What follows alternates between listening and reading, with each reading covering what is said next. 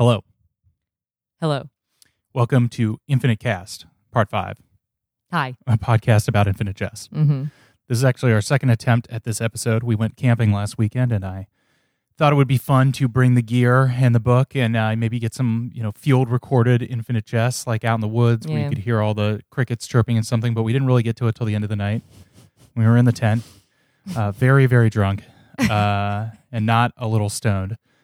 Not just a little stoned, and fortunately, I was not being super diligent about the recording, and one of our microphones was cutting out the entire time, and that audio is unusable, so you will be spared us very, very inebriatedly riffing through one of the toughest parts of the book. Yeah, the timing was not great, but now I have to do it again. Yes. So do you want to intro this segment? Yeah. All right. So we just finished getting introduced to the medical attaché who's about to watch the mysterious cartridge, and we've left him.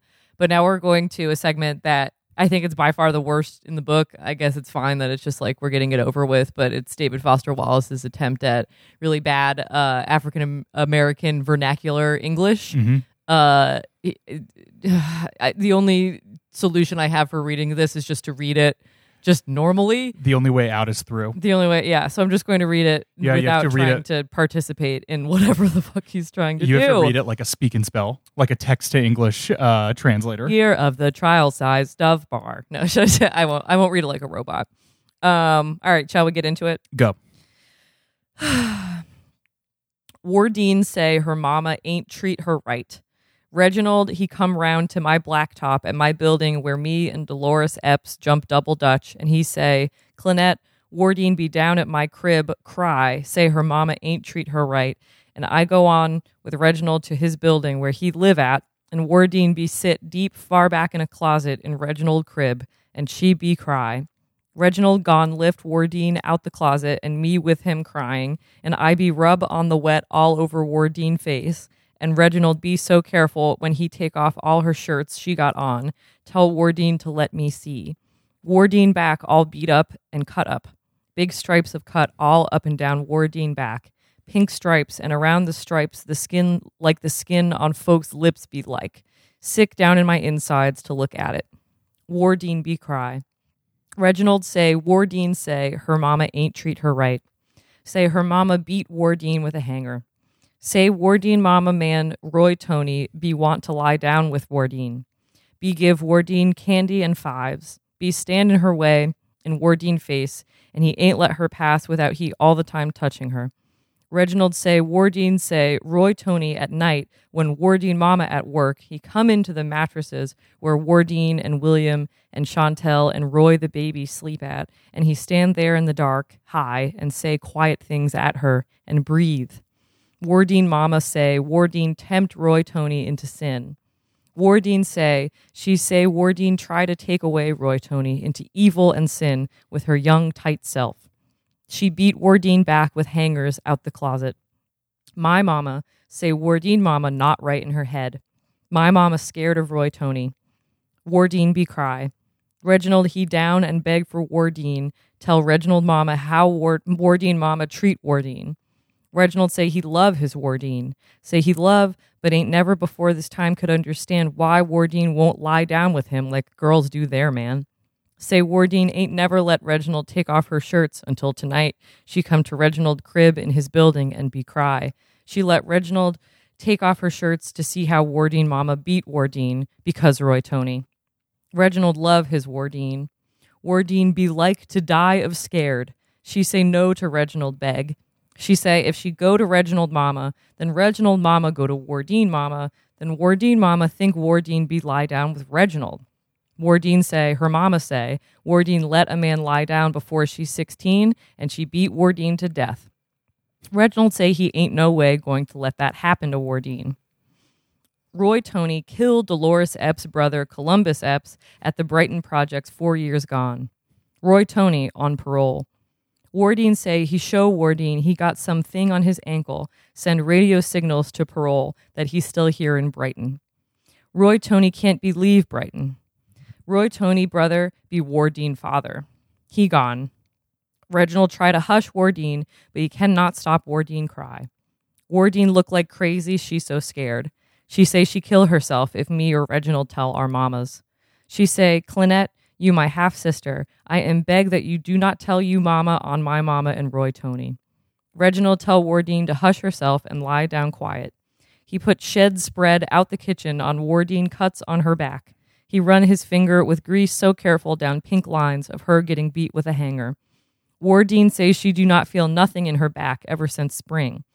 She lie stomach on Reginald floor and say she ain't got no feeling in her skin of her back. When Reginald gone to get the water, she asked me the truth. How bad is her back look when Reginald look at it? Is she still pretty? She cry. I ain't tell my mama on Wardine and Reginald and Wardine mama and Roy Tony. My mama scared of Roy Tony. My mama be the lady Roy Tony kill Columbus Epps over 4 years gone in the Brighton projects for love. But I know Reginald tell. Reginald say he gone die before Wardine mama beat Wardine again. He say he take himself up to Roy Tony and say him to not mess with Wardine or breathe by her mattress at night. He say he take himself on down to the playground at the Brighton projects where Roy Tony do business, and he go to Roy Tony man to man, and he make Roy Tony make it all right. But I think Roy Tony gone kill Reginald if Reginald go. I think Roy Tony gone kill Reginald, and then Wardine mama beat Wardine to death with a hanger, and then nobody know except me, and I'm gone have a child. And that's that. That's that part. Let's move on. We meet Clynette again. Okay. But not in her voice. Okay. Well, we can talk about that after. Let's do another little chunk. All right, let's do some more. What time we got? That was only 6 minutes. Oh, we got plenty of time. Oh yeah. All right. In the 8th American educational grade, Bruce Green fell dreadfully in love with a classmate who had the unlikely name of Mildred Bonk. The name was unlikely because if ever an 8th grader looked like a Daphne Christensen or a Kimberly St. Simone or something like that, it was Mildred Bonk. She was the kind of fatally pretty and nubile, wraith-like figure who glides through the sweaty junior high corridors of every nocturnal emitter's dreamscape. Oh. Hair that Green had heard described by an overwrought teacher as flaxen, a body which the fickle angel of puberty, the same angel who didn't even seem to know Bruce Green's zip code, had visited, kissed, and already left back in 6th. Legs which not even orange keds with purple glitter-encrusted laces could make unserious. Shy, iridescent, coltish, pelvically anfractuous, amply busted, given to diffident movements of hand brushing flaxen hair from front of dear creamy forehead, movements which drove Bruce Green up a private tree, a vision in a sundress and silly shoes, Mildred L. Bonk. And then, but by 10th grade, in one of those queer when did that happen metamorphoses, Mildred Bonk had become an imposing member of the frightening Winchester High School set that smoked full-strength Marlboros in the alley between senior and junior halls, and that left school altogether at lunchtime, driving away in loud, low-slung cars to drink beer and smoke dope, driving around with sound systems of illegal wattage, using Visine and chlorets, etc. She was one of them. She chewed gum, or worse, in the cafeteria, her dear diffident face now a bored mask of attitude, her flaxen locks now teased and gelled into what looked for all the world like the consequence of a finger stuck into an electric socket. Bruce Green saved up for a low-slung old car and practiced attitude on the aunt who'd taken him in. He developed a will. And by the year of what would have been graduation, Bruce Green was way more bored, imposing, and frightening than even Mildred Bonk, and he and Mildred Bonk and tiny incontinent Harriet Bonk Green lived just off the Alston Spur in a shiny house trailer with another frightening couple and with Tommy Ducey, the infamous hair-lipped pot and sundries dealer who kept several large snakes in unclean, uncovered aquaria, which smelled, which Tommy Ducey didn't notice because his upper lip completely covered his nostrils and all he could smell was lip. Mildred Bonk got high in the afternoon and watched cereal cartridges, and Bruce Green had a steady job at Leisure Time Ice, and for a while, life was more or less one big party. Great. Let's keep going. I have a lot to say on both those passages, but let's try to get another big chunk of this. All right, let's go back to Year of the Dependent Undergarment. Whose is this? this is like the current day. Most of this takes place during the YDAU. Okay. And it's a conversation. Hal? Hey, Hal? Yes, Mario? Are you asleep? Boo-boo, we've been over this. I can't be asleep if we're talking. That's what I thought. Happy to reassure you. Boy, were you on today. Boy, did you ever make that guy look sick. When he hit that one down the line and you got it and fell down and hit that drop volley, Pemula said the guy looked like he was going to be sick all over the net, he said. Boo, I kicked a kid's ass is all. End of story. I don't think it's good to rehash it when I've kicked someone's ass. It's like a dignity thing. I think we should just let it sort of lie in state quietly. Speaking of which. Hey, Hal. Hey, Hal. It's late, Mario. It's sleepy time. Close your eyes and think fuzzy thoughts. That's what the moms always says, too. Always worked for me, boo. You think I think fuzzy thoughts all the time. You let me room with you because you feel sorry for me. Boo-boo, I'm not even going to dignify that. I'll regard it as like a warning sign. You always get petulant when you don't get enough sleep. And here we are, seeing petulance already on the western horizon right here. When I asked if you were asleep, I was going to ask if you felt like you believed in God today out there when you were so on making that guy look sick. This again? Really don't think midnight in a totally dark room with me so tired my hair hurts and drill in 6 short hours is the time and place to get into this, Mario. You ask me this once a week. You never say is why. So tonight, to shush you, how about if I say I have administrative bones to pick with God, boo? I'll say God seems to have a kind of laid-back management style I'm not crazy about. I'm pretty much anti-death. God looks, by all accounts, to be pro-death. I'm not seeing how we can get together on this issue, he and I, boo. You're talking about since himself passed away. See, you never say. I do too say. I just did. I just didn't happen to say what you wanted to hear, boo-boo, is all. There's a difference. I don't get how you couldn't feel like you believed today out there. It was so right there. You moved like you totally believed. How do you feel inside, not? Mario, you and I are mysterious to each other. We countenance each other from either side of some unbridgeable difference on this issue. Let's lie very quietly and ponder this. Hal? Hey, Hal. I'm going to propose that I tell you a joke, boo, on the condition that afterwards you shush and let me sleep. Is it a good one? Mario, what do you get when you cross an insomniac, an unwilling agnostic, and a dyslexic? I give. You get somebody who stays up all night torturing himself mentally over the question of whether or not there's a dog. That's a good one. Shh. Hey, Hal, what's an insomniac? Somebody who rooms with you, kid, that's for sure. Hey, Hal? How come the moms never cried when himself passed away? I cried, and you, even CT cried. I saw him personally cry. You listened to Tosca over and over and cried and said you were sad. We all were. Hey, Hal, did the mom seem like she got happier after himself passed away to you? It seems like she got happier. She seems even taller. She stopped traveling everywhere all the time for this and that thing, the corporate grammar thing, the library protest thing.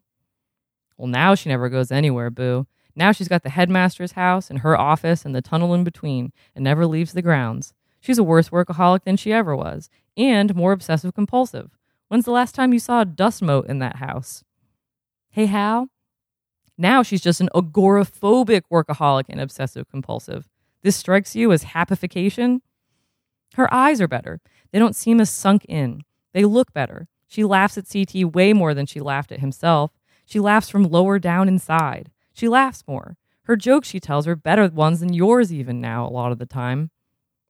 How come she never got sad? She did get sad, boo-boo. She just got sad in her own way instead of yours and mine. She got sad, I'm pretty sure. Hal, you remember how the staff lowered the flag to half-mast out front by the portcullis here after it happened? Do you remember that? And it goes to half-mast every year at convocation. Remember the flag, boo? Hey, Hal? Don't cry, boo-boo. Remember the flag only halfway up the pole? Boo-boo, there are 2 ways to lower a flag to half-mast. Are you listening? Because no shit, I really have to sleep here in a second. So listen. One way to lower the flag to half-mast is just to lower the flag. There's another way, though. You can also just raise the pole. You can raise the pole to like twice its original height. You get me? You understand what I mean, Mario? Hal? She's plenty sad, I bet. At 20... Oh, God, I don't know how to say... How do you say military time? At 2100? 2010? Yeah. At 2010. At 2010 hours? Yeah. Sorry, I'm so fucking stupid. At 2010 hours on 1 April YDAU, the medical attaché is still watching the unlabeled entertainment cartridge. Bum, bum, bum. Bum, bum, bum. Is that enough for Yeah, this let's episode? stop there because it's a little short. We didn't make the usual 10. But I feel like there's a lot to discuss in those. Yes. Those first two chapters, the AAVE into the Mildred Bonk chapter, are so frustrating. Yeah. Because the AAV chapter is so cringe. It's deeply cringe. And then the Mildred chapter just like immediately reminds you about like how he is actually a great writer and fun and like funny and everything. It's just like one into another. It's like, come on, guy, why'd you have to do that? Yeah. That's the thing. I don't know why he had to do that. Because he's obsessed with AAVE, and he's obsessed particularly with intellectually mastering it. Yes, but he got it wrong. Yes. He did not do a good job. He's obviously like clearly this book is about, grammar. Yeah. The Hal's mother, Avril, is a prescriptive grammarian. Yes. Who it sounds from that Mario conversation too. Like she goes of library she's like an academic, like a library activist. Yeah. Yes. But I know that he's obsessed with it because, and I would also say, having read all of his essays, yes, if I remember correctly, one of the worst essays is the one where he's talking about AAVE and prescriptive versus descriptive grammar, and is basically centered around an anecdote of him like black-splaining black language to a black student. Yes, which he basically advocates, if I can remember this correctly, he does say that AAV is a legitimate form of usage. Yes. But that basically people, like black people, need to code switch. Like he's advocate, like he basically says in an academic institution, you have to at least meet the white supremacist academic standard of language, which now I think, however many years past that, I think we're a little bit further on with that discourse. Yeah. I mean, I obviously don't want to get too far into it. I mean, I also think that he talks about probably correctly, like that if you are to consider AAVE like a legitimate usage language, then you have to like prescribe, like know that there are rules to it and be able to describe them and how it works effectively. And I think this is him trying to demonstrate that he can create grammatical rules around like informal usage English by like showing it off in his book, and I think it fails. Also fails that his like one usage of the AAV in the chapter is like very grossly about like kind of exploitative trauma. Yeah. I mean, to be fair, there's a lot more trauma in this book. But when it's introduced, it's very much like it comes off like a hack trying to write Beloved or something. Yeah. Which is not a good look. David Right, Foster you've got two half sisters.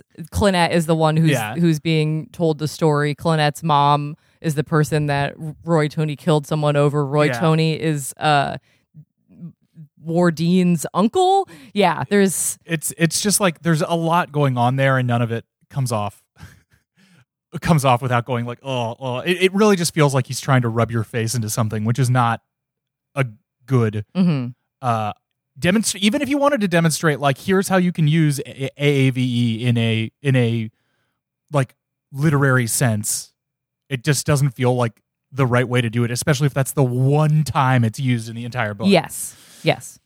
And then you go into that Mildred chapter, which is, I was just thinking that chapter is like the joke on Twitter that everybody occasionally pops up as being like every white author describing a woman.